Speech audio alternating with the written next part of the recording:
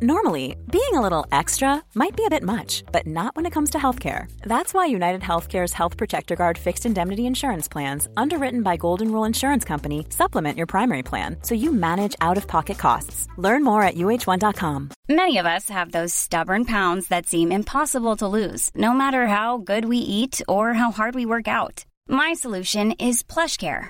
PlushCare is a leading telehealth provider with doctors who are there for you day and night to partner with you in your weight loss journey. They can prescribe FDA-approved weight loss medications like Wegovy and Zepbound for those who qualify. Plus, they accept most insurance plans. To get started, visit plushcare.com/weightloss. That's plushcare.com/weightloss. Welcome to the Badass Women's Hour podcast with me, Harriet Minter, Natalie Campbell and Emma Sexton. Now, usually we have new guests for you, but this week the radio show got bumped for Brexit. Of course it did. So instead we're bringing you two of our favourite interviews from the last 6 months. First up, it's Carrie Gracie talking about taking on the BBC, and then we have Mandu Reid from the Women's Equality Party. Underwear, armpit hair, many imitators, but no one compares. Badass Women's Hour XL with Harriet Minter, Natalie Campbell and Emma Sexton on Talk Radio. 1, 2, 3, 4! One of our absolute heroines fighting this battle for us is BBC editor, presenter, all-round absolute badass, Carrie Gracie. Hello, welcome to the studio. Hello, thank you. Standing ovation. Oh, wow, that's very interesting. So, Carrie, back in January 2018, you essentially became probably the most high-profile unequal pay case out there. What made you decide to go public with it? We have been fighting, trying to talk reason to our bosses, and that was a lot of us by then, women at the BBC, because I was one of many. And we'd been trying to make a reasoned argument, talk sense, talk about the values of the BBC plus the law. And we weren't getting anywhere. And just got to the point where I thought, do you know what? If you think about history, how many times in a big fight over power, money, status have men given women, or bosses, powerful people given women things without them having to fight it? I think at the end of the day, you have to work out where your power lies and use it, because making a reasoned argument is not going to win in those circumstances. So I decided, look, at that point, I was 55 years old. I've got a body of work. No one can take that away from me. I've got a lot of credibility with my colleagues because I've been there for 30 years. Probably if anyone's going to do this, I've paid off a lot of my mortgage. My kids are reaching adulthood. If anyone's going to take this risk and go up over the top in this public way, I can do this thing. So for anyone who isn't aware of your case, set the scene of what was happening. So the BBC is nearly a century old, and like many organisations and workplaces, I don't have to tell you, and I don't have to tell your listeners, it's got a gender pay gap.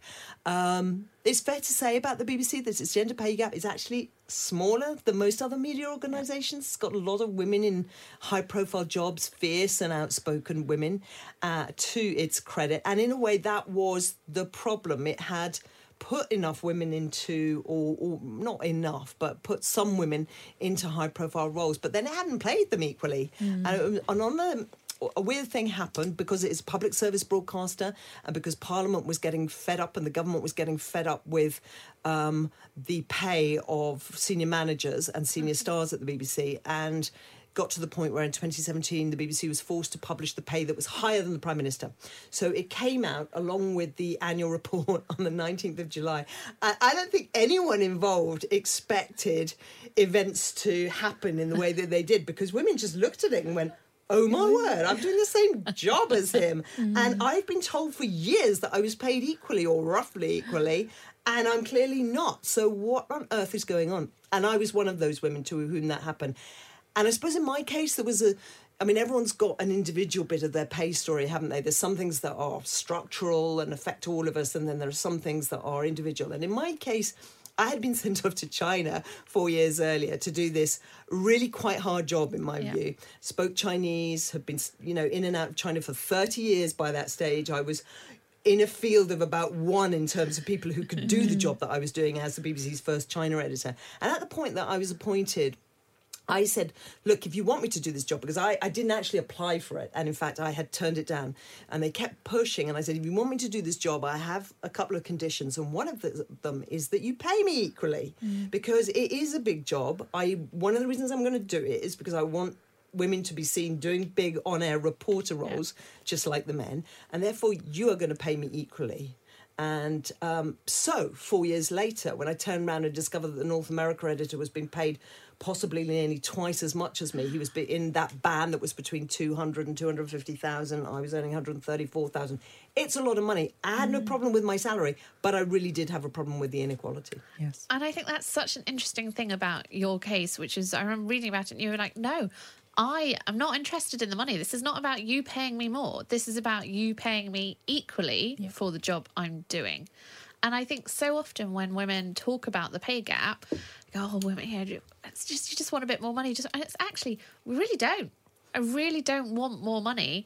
I just want to be paid equally. So you make a really good point, because it was quite complex. It is complex. Across the BBC, there are some people who are high profile, and naturally the media focuses on them, the big name presenters, and they are earning a lot of money, and it is a public service broadcaster. And it's easy for the media to focus on them because it wants to talk about the big names, and it's easy for the enemies and kind of backlash lobby to want to talk about them because they go, they're just spoilt princesses, they're ungrateful, people in public service shouldn't be earning so much anyway. And that kind of muddies the argument, because actually we were fighting for the hundreds of thousands of women in the BBC who don't have the profile and are often on, 22,000, 23,000, they're not earning a lot of money and they're being paid less than a man. And the point needed to be made that this was an argument about principle. And what was the response when you went to your boss and said, I've seen these, let's have a chat about principle? Well, I think it's kind of hard for bosses because I think in this, the BBC is just like workplaces across this country and across this world. Bosses, and obviously a lot of bosses are men, not all, but bosses I see as like ostriches with their head in the sand and a big Jenga tower on their back when it comes to pay. And their pay structures are incredibly vulnerable often because they literally have not been done with criteria of fairness, value, the law, actually in mind, because they never expect to have to explain them. Which is one of the problems that I have with pay in our country, is it's so taboo. And the secrecy around it and the difficulty of establishing the facts of your pay are so great that women find it very hard to argue with bosses, because bosses will just say, yeah, you're paid about equally. And how are you ever going to find out that that's not true? So when we started the conversation, the immediate response, I think, of our boss class was to think, oh, we got this. We've dealt with women on pay issues before. Get them in a corner, divide and rule them, get them down in a silo with an equal pay grievance or whatever it is, or a pay complaint. Tell them all these explanations. We've got a whole list of them. We've rolled them out year after year, decade after decade. He's got more experience than you. You're in development. We're promoting him for potential. It's a legacy issue. The excuses are endless, and they never expect that you're going to have any comeback. And I think what was different about our case, the women at the BBC who came to get together to form this group, BBC Women, was we just go, no. We're done with all of this. We're all going to exchange information. So we all knew the justifications that were being offered to other women. And that meant we could see that in one situation, profile was, was valuable when a man had the profile. If a woman had the profile, it was less valuable. When a man had experience, or a certain kind of experience, then experience was valuable. When a man had skills, when a man had whatever. So it was like apples are worth this amount, i.e. a lot when a man is an apple, and worth less if a woman is an apple, and oranges are worth more if the man is the orange. So it's like, in other words, there was a gender problem in our view. There was inconsistency about the criteria used. And by mapping it which we slowly, patiently, and very determinedly did over months, we could see that there really was a problem. And we could also see, as the months went past, that our bosses were just not prepared to, reboot the system, which is what we were demanding. So the thing that stands out for me in that story, and I remember it at the time, but it's more poignant when you say it, is the togetherness. Because they'd been able to get away with it year after year because they break you down into individuals. And as an individual, you don't have a voice to say this is wrong. But the togetherness, and maybe was the togetherness a symptom of the time? Did it feel right to come together versus saying, actually, I'm going to fight by myself or not say anything? So... yes, I mean, you've got to remember the moment at which this happened is also the Me Too moment. Yeah. And one of the things, so there were a lot of things that were reminiscent for us in that moment, because if you think about that also was a story where the Hollywood stars got a lot of the focus, but actually what was incredibly powerful about that story was it rolled through every workplace, every country, every pay grade, and women could start to see a pattern. They could see a pattern in the abuse, which was, well, about all kinds of things that we probably don't have time to get into, but it was also about the ways that workplaces tried to close them down, had tried to close them down. The silence that had been imposed through confidentiality clauses, non-disclosure agreements, and we knew that had happened on pay, on equal pay issues in our organisation and in other workplaces. So we knew we had to come together in order to fight it. There was no other way. However, workplaces are really determined not to let you fight together. So they wouldn't allow a group grievance, which the National Union of Journalists tried to mount on behalf of a lot of these women, over 100 women. They just wouldn't tolerate it. So all the cases were broken down one by one. And we all had to go into our pay negotiations and then our grievances on our own. You could take one person with you. So, I mean, it was powerful when senior, the top names that you're familiar with, in BBC Radio, entertainment, sport, news, walking into a room with a junior producer, and you could see the manager go pale and the HR person tremble at the knees when they saw like a really big name, fierce female presenter going in along somebody junior. And we were making the point, no woman left behind. This is a team effort. And we are still making that point day in, day out. And it is a slog. And I would like to say it is too long that women have been doing unpaid work on this to assert the value of their work. I mean, it's a black joke, isn't it, that this is happening still. What were the men's responses when they found out? Because, it's a very comfortable position. You're a man, you're being paid double than somebody else. How were they in terms of speaking out and supporting what you were doing or not? Yeah, that's a really interesting question. And that's the whole of chapter 9 in my book is about the men. And it's quite difficult for me because I actually had to be quite frontal about criticising some men in my story and in the BBC story. And what happened early on, and again, I go through this earlier in the book, is that some men tried to engage with the issue and tried to help. And then other men, senior men I'm talking about now, at the very beginning when 44 senior women, news, entertainment, sport, wrote an open letter to the Director General and said, you need to sort this out. And there were one or two senior men, who wanted to get a men's letter together. I've written about this in chapter 1 of the book, actually. And then the other men, a lot of them said, no, let's not rock the boat. This is, a very difficult issue. Let's just not get involved, basically. And then I knew about this in my own story because I went to establish the facts of my pay over my own, working life. I started writing to the men that I'd worked alongside saying, I can understand that you might not want to divulge your pay details, but, this has happened to us and we think there is a structural issue in play here and I need to ask. And you're totally at liberty. I completely understand if you don't want to talk about it, but I would really like to ask if you're prepared to share your pay details for this period when we work together or this period like that we're in now.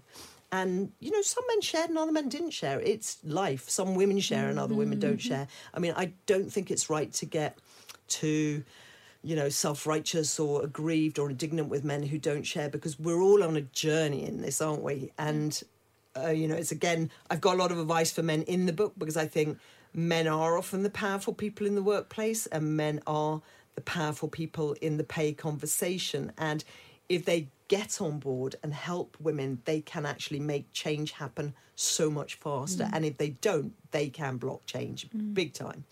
And obviously for them, it's quite difficult because they don't see the problem because they're not the victim of the problem. So it's available to them to pretend it's not happening. And that's, I wrote the book for men, at least as much as for women, because I wanted to say, wake up, this is you. This is you in your workplace and the person you work next to. And this is also, you know, your mother, your daughter, you're everybody around you. And it's a case of justice and fairness. Badass Women's Hour XL on Talk Radio. She'll get you talking. You were talking there about, you know, men kind of feeling like, oh, it doesn't affect me, therefore I want to stay out of it. But how do you feel about this report that came out a couple of months ago, which is that men now actively almost don't want to work with women? They are Me Too, the pay gap. We've apparently scared them so much that they are terrified of mentoring us or supporting us or sponsoring us. So that's obviously a shame if that happens, and men need to avoid doing that and think about it. I think understanding helps. One of the things that happened to me when I went public, when I did write the open letter, it was in the Times newspaper on the morning when I was presenting the Today programme. It was quite a wild day. And immediately, one of the things that started happening, which was the wildest thing of all, was that I started to get hundreds of emails, messages of one kind, letters through the post, you know, in the post room at the BBC and at home, from other women. Telling me about their stories. So I knew it was in workplaces up and down the country. But it wasn't just women. We counted them up before, because I also did a parliamentary hearing where I had to give evidence on all of this, because Parliament hauled the BBC in to give an account of itself. And so we counted up the letters in January 2018, and 3/5 of them were from women, but 2/5 were from men. There are huge numbers of men out there who support women. I was really impressed, and actually throughout my fight, again, it's something I talk about at length, is there's so many great men who came in to support us and stand shoulder to shoulder with us. Not necessarily always the ones who felt their pay might be affected by the conversation. You know, your immediate male comparator, as it's called in an equal pay issue, but other men. However, you know, I also do talk about the men who come in to stand alongside the comparators, the women who are fighting an equal pay case. And I think that's really interesting. And I want to get this point across as well, if I can, that men are hugely important to this conversation. If a man can go in to the meeting room alongside a woman and sit alongside in the way that I was describing that senior women did alongside junior women, if a man can go in and do that, that makes an amazingly powerful point. And particularly if that man is the actual male comparator of the women. Because how these conversations go is the woman says, look, my work is valuable. I do this and this. I have this experience. I have these skills. And I've been here for this long and I've been doing X, Y, Z. And the boss and the HR person, if they want to fight this equal pay claim or equal pay conversation, they'll go, yeah, but the man X, Y, Z, he has this experience, he has that profile. All those justifications and defences will come into play. If the man's sitting there and if the man just goes calmly, well, actually, she does the same job as me. She's as good as me, doing the same job as me, then it moves the woman from square 9 to square 90 on the Snakes and Ladders board. It is very hard for an employer to contest a woman's claim if the man that she is her comparator, her male peer, is saying, do you know what, same job. It's just so powerful. And so I would really hope, something I talk about again, I mean, there are men doing this, but not enough.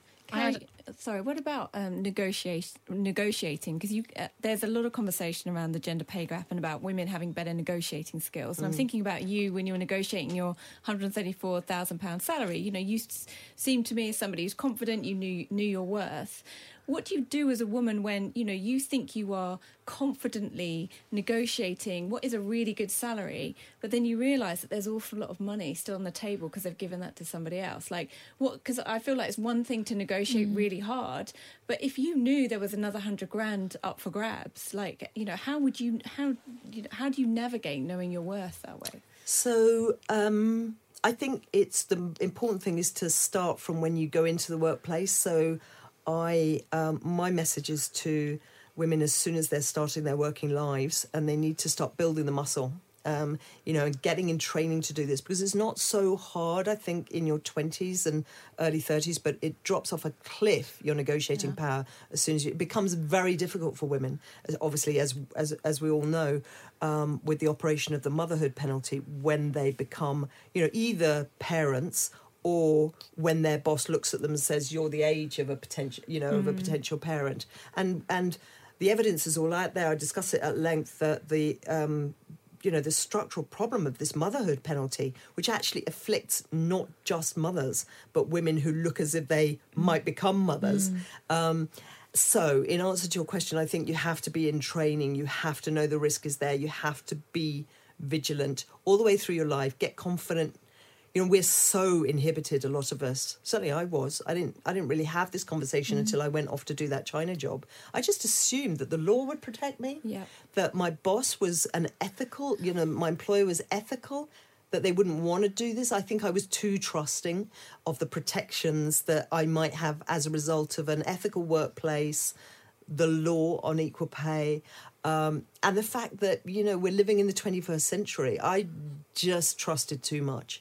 And I really want to say to women, no, you can't afford to trust this environment. Your boss may be ethical, but frankly, you know, there are all kinds of things about the pay structure that means its inbuilt bias, baked-in bias of decades towards paying more men more often. And so start early, start as you mean to go on. Try to add up all the things that add value to your work. Try to make sure your boss knows them. Always make sure a new boss has your CV and knows the full range of your experience and your skills and all that you can offer.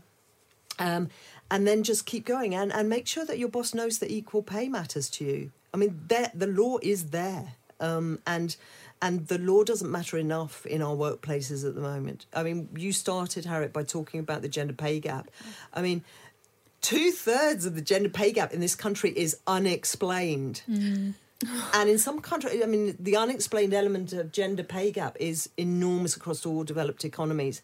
And that is where the dirty secret of unequal pay is hiding. I mean, I'm not saying it's the whole of, I'm not saying for a minute there's the whole of the unexplained pay gap, but I believe it's a significant part. And so being confident, being assertive, knowing what you're contributing, making sure that the gender pay gap does not open up for you. We don't have a good enough cure at the moment. The law doesn't operate well enough. It's too expensive. I mean, this is something, again, when I contemplated, I believe I only won my case because I was determined to go to law at the end. And I think my employer felt, oh my gosh, she is mad, bad and dangerous enough to actually do this thing, despite the fact that it's career suicide often. It's financial suicide. I mean, it's because it's going to cost you so much to get to court. It's going to damage your mental health. Every woman I know who has gone to employment tribunal to fight this battle has talked about the mental health damage it's cost them. So basically, mad, bad and dangerous to me equals badass. And there's a point in, so chapter 6 in the book, you've got a piece here that talks about the art of war. Let your plans be dark and impenetrable as night, and when you move, fall like a thunderbolt. You were on the Today programme, your letters coming out in the Times. What the hell were you thinking at that moment? As in, were you like, this is about to... Yeah, I mean, it was a crazy 24 hours or so. In fact, it was a crazy week because it was also the week that began with all of that you described. It was the week that ended with John Sopel and John Humphreys kind of in that tape and all that stuff going down. On the night that that I was planning the letter coming out and I was going to be presenting the Today programme the next day, and then when I was going in to present the Today programme, I was like, oh, what am I doing? It was in free fall. Yeah. And yet I was proud of all of us. I was proud that I had not taken this nonsense lying down. Yeah. I was proud of all the women who were getting ready to stand behind me. Did other people know the thunderbolt was coming, or were you the only one that knew the thunderbolt? No, other women. I mean, when you get a chance to read the book, I do set it all out. Like I had a group around me who were, close formation, Roman army tortoise, all ready to go, and then the wider BBC Women group. But even saying all that, so I had phenomenal support. I had a great lawyer. I had my union behind me. I had these amazing BBC Women behind me. I had a lot of, support from great men who wanted to help because they knew that women need help to do this. So and yet, it was a frightening and lonely thing to do in despite of all of that. And so I really feel for women who have to do it on their own, which is why I gave the money away to the Fawcett Society to set up the Equal Pay Advice Service to provide free legal advice for women in low-paid jobs without union support, because I knew how terrifying and isolating and belittling and, it's just, and gaslighting, those experiences are. But one thing I would say, that moment in the Today studio, just before the lights went green and we went to speak to the nation, me and John Humphreys, for 3 hours of, crazy radio, I felt very small. And then, and this is important, I think, for all women, I got lucky. The universe just smiled at me because the Prime Minister was revamping her cabinet, bringing in more women. And so there was a kind of the top news story was about, refreshing what they described as a pale male stale cabinet. The second story was the Golden Globes. And there was a clip of Oprah Winfrey.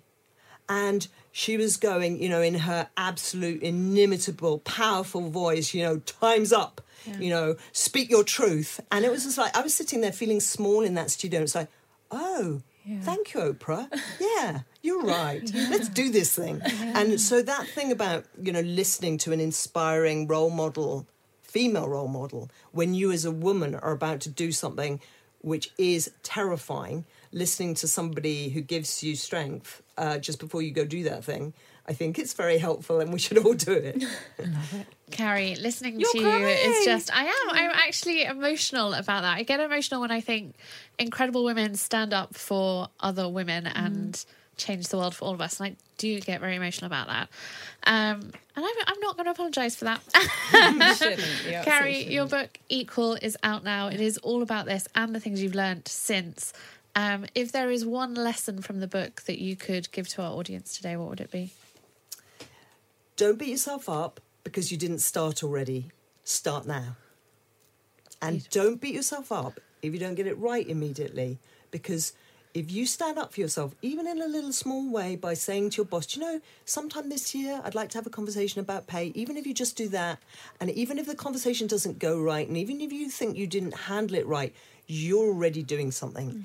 And you're doing something for you, you're doing something for the women around you, you're doing something to honour the women who came before you, and you're doing something on behalf of all the women who come after you. So be proud of whatever the thing is that you can do, the smallest thing, even if you're just thinking about it, even if you're just writing it down to yourself that at some point you're going to do it, even if it's not today, this week, this year, make a start. Carrie Gracie, thank you so much for joining us on Badass Women's Hour. You are everything we wanted you to be. You are our absolute heroine. Thank you so much for coming. That was the incredible Carrie Gracie. Coming up next, Mandy Reid talks about why we need a political party just for women and how women can actually change the political process. But we're going to talk now to a woman who wants to change some things, and we're very excited about that. Mandy Reid, leader of the Women's Equality Party, welcome to Badass Women's Hour. Hi, thank you very much. Thank you so much for having me. We've just been chatting about the advertising stereotypes, and we're going to get your view quickly. What do you think? Do you think it's going to help? What, changing the... Yes, of course it will. I was with some senior folks from Unilever earlier this week, and they reach every single day 2 billion people around the world with all of the content they put out to support and promote their products. And, young kids, that's often their first exposure they get to what norms are. And so, of course, it creates a kind of climate where the impressions and ambitions and imagination people have around what's possible for them in their life, they have huge huge power and influence over that. So it's a big deal. We mustn't underestimate how important this is. I was celebrating this week when that kind of news came to the fore. Fingers crossed it makes a difference. I really hope so. Now, Amanda, you are the leader of the Women's Equality Party. Here at Badass Women's Out, all three of us, me, Emma and Amanda, we are all paid up members of the Women's Equality Party. We love it. My kind of women.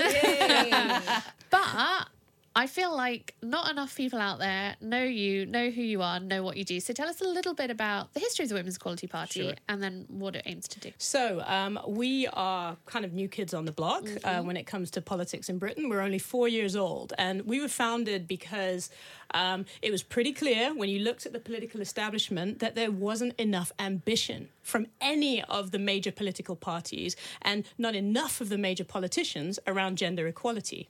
And so we exist really to create a scenario where we lead the way and show the main and major actors what they ought to be doing if they're serious about gender equality. And we're different from other political parties because a political party normally what it wants to do is perpetuate its existence into eternity.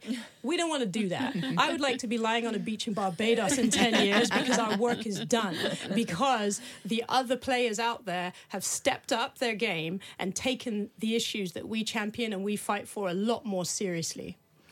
And you are the first black leader, not even the first black female leader, the first black leader of any UK political party. That's right, any national political party. Yeah. Why has it taken till 2019 for that to happen? Well, it's straightforward, really. You know, we have across our culture, across our country, all sorts of, in some cases it's invisible, but structural inequality that makes it more difficult for people of certain backgrounds, certain demographic characteristics, be they women, be they people of colour, be they disabled people, makes it much more difficult for them to fulfil their potential.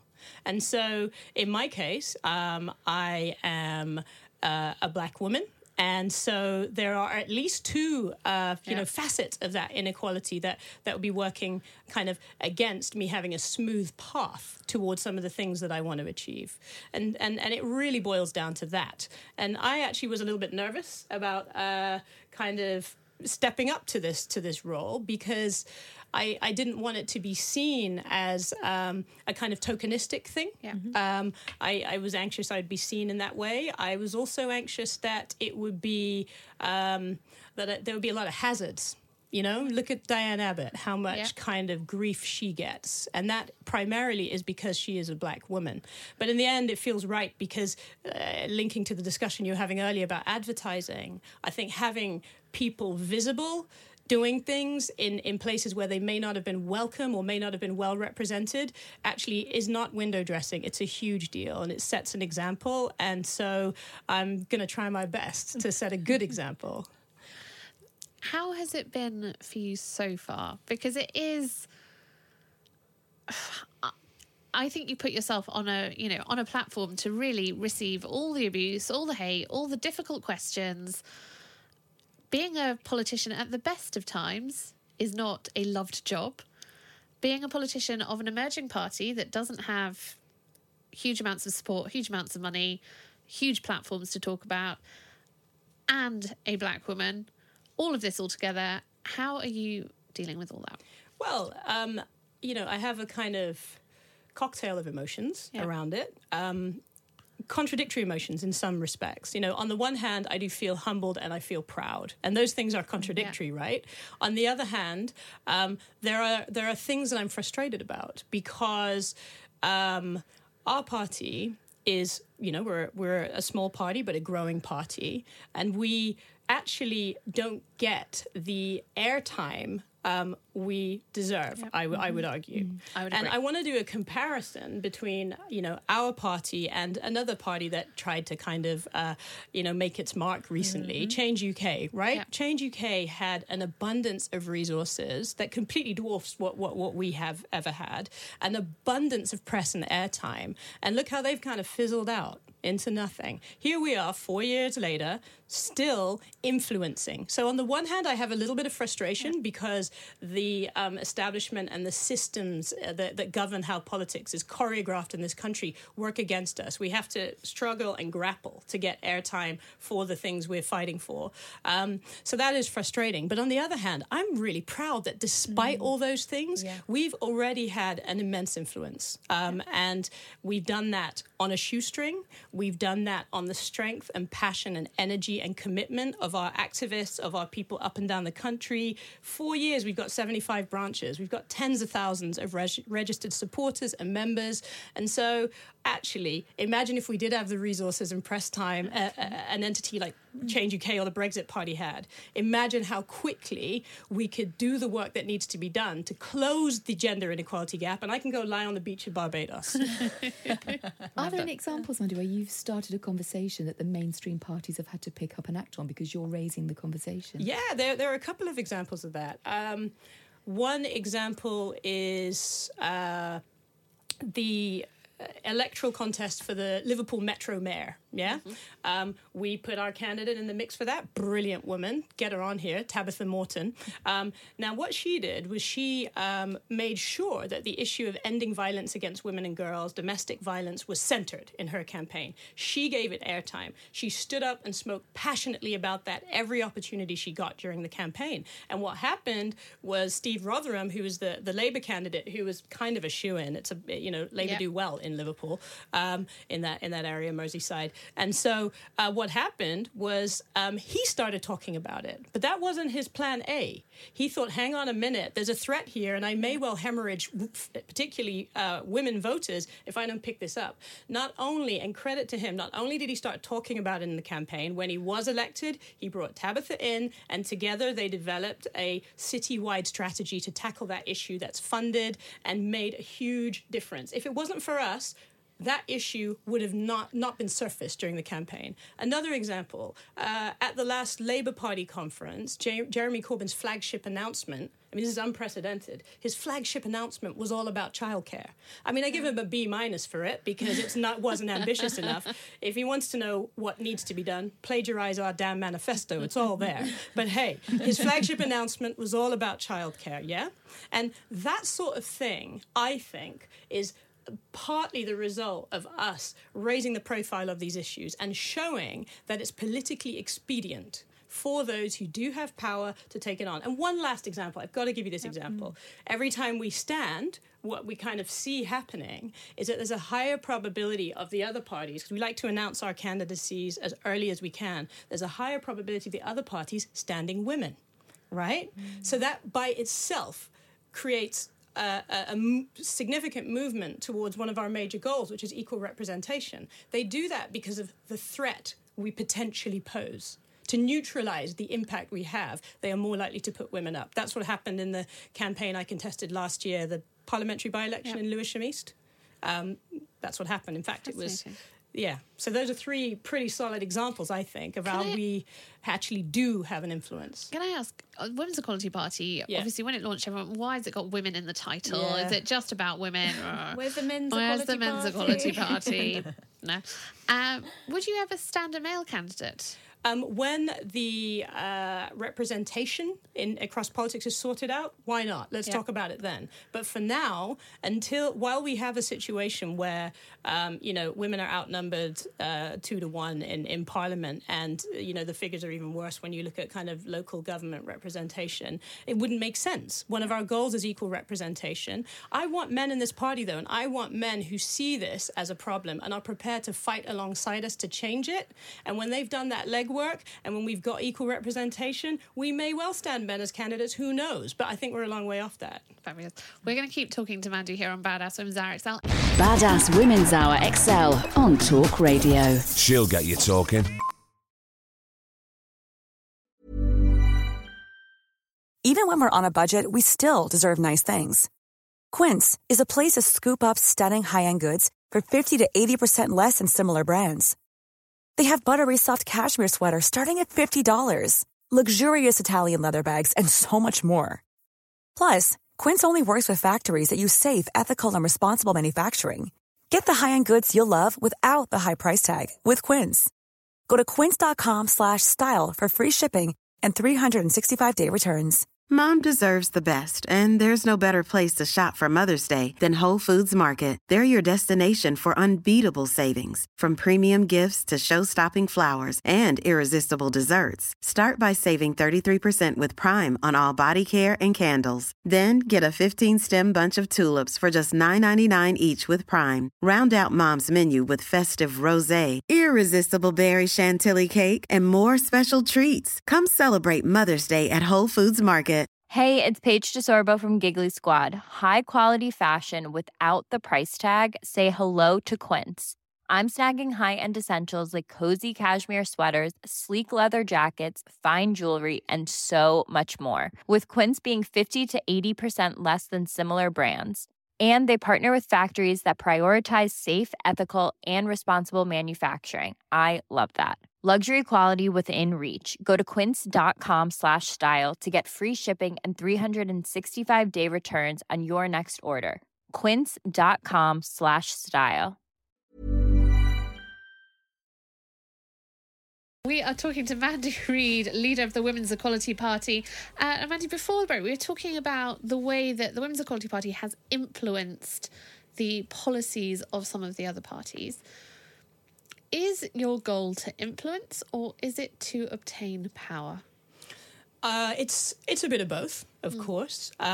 As I say, because we're smaller and have less resources than some of the big players out there, we do have to an extent, resort to guerrilla tactics. Yeah. And we're operating in a system that's heavily stacked against us. So in a kind of parliamentary contest where it's first past the post, it is very difficult for us. I mean, look how hard the Greens had to fight to win their one seat, and look how hard they have to fight to keep hold of that seat.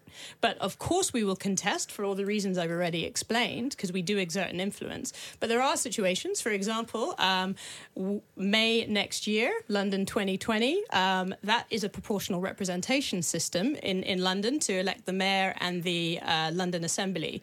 We're going to win a seat then. Yeah. And we nearly did. We were 6 months old the last time we contested. Yeah. We had no name recognition, and we got within a whisker. UKIP have 2 seats on the London Assembly, and they're not going to hold on to those seats. Yeah. Another thing I want to say, though, on that is we have elected our very first, we have had the first Women's Equality Party elected official in place. So I want to give it up for Kay Wesley in Congleton, who was elected at the last local elections, and she has already made a blistering start to kind of influencing, changing things and shaking things up in East Cheshire. That's amazing. I think it's so interesting when we think about politics to think that it is all just at that kind of top senior level, and not to realise actually the influence and difference you can make through local government and local elections. I have to also ask you about the Tory leadership race, because I opened the paper this morning and I was confronted with this. I think we're currently on six candidates. It might have changed in between then and now, who knows. And they were all men. Yep. There was only one man who was not a white man. And I looked at it, and they'd all been, I think with the exception of one, they've all been to public school, they've all been through the same university system. How do you think we even begin to change politics when that is still the dominant background of people, when it is still dominated by white men who have been to private schools, who have been to top tier universities, and they're just bringing their mates in left, right and centre? It felt, when I saw that picture, I felt depressed by our political system. Is it going to change? What's your view on it? Well, what do we do about it? I think we have to hold our nerve. We really have to. And what I mean by that is we have to stick to what we think is right and what really matters rather than what is convenient. Because when it comes down to it, there is a kind of long established tradition of who wields power, who holds on to power in this country. That doesn't dissolve itself overnight. And my God, does it cling. But what I believe is that even when there's the temptation to kind of shift towards something that, like, change our name to just the Equality Party, or shift towards something that looks like it might make us more palatable, I think that is actually what the system wants us to do. Nothing would make Boris Johnson and all those folks on that list of candidates happier than if we started to kind of compromise and melt into the status quo they are clinging onto so desperately.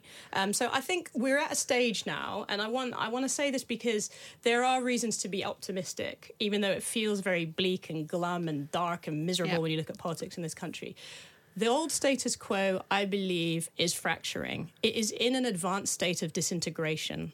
These divisions within the Tory party, within the Labour Party, have reached this kind of crisis point, and I wouldn't be surprised if there isn't some serious fracturing that happens over the next 12 months. We need to be there, and we will be there, to be a positive influence when all that kind of chaos starts to take hold. How do you feel about the idea, though, of Boris Johnson as Prime Minister?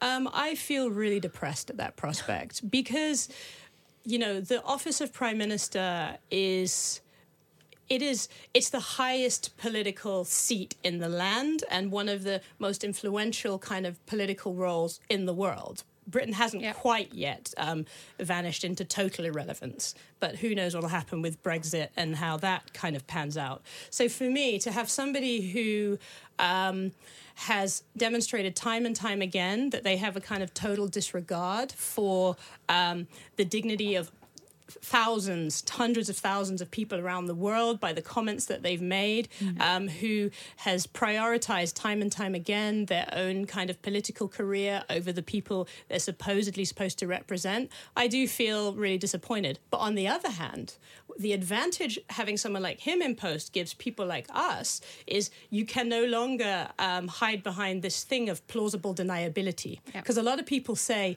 oh, is it really needed? Do you really need parties like you doing what you do? And I always say yes, but this actually makes the case for us in nice shorthand. If people like that can wield power, he's never kind of really apologized. In fact, this week, when he was confronted by the journalist at the launch of his conference, he just said, people really want to know, don't they, what politicians think. So he reinforced the fact that some of those terrible things he says are his true view. So on the other hand, it means people who might be a bit iffy about whether there really is disadvantage in this country, injustice that needs to be tackled, he makes the point for us that of course there damn well is, and so work needs to be done. Come and join us to actually take that fight to the people who are clinging on to the old status quo. We've talked a lot tonight about that sort of the typical background, the typical kind of politicians, and you as the party being the disruptors. What's been your background to get you into the position that you are now? Have you come through? I mean, I know little about the road to get you to politics, but we know that a lot of them come from the same kind of journey. What's been your background to get into politics? First of all, I really didn't expect I'm 38 years old, to find myself doing what I'm doing right now. That was not something I would have predicted.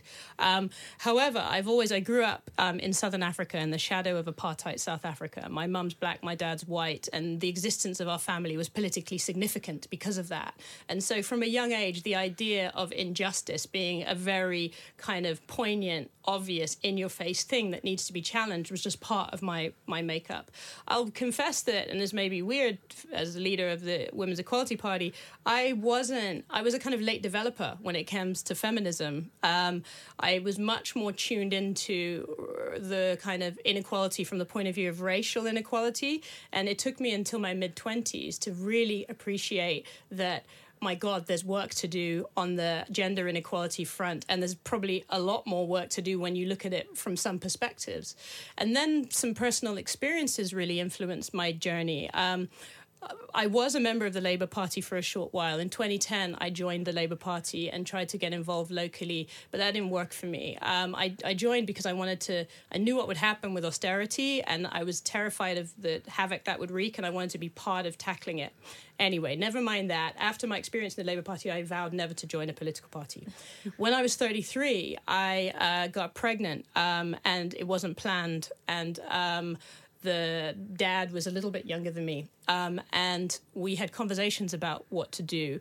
And it's strange to say it, but neither of us could imagine a situation where I wasn't going to be the sole or main caregiver of the child. Neither of us could even imagine that when we were discussing how to deal with this.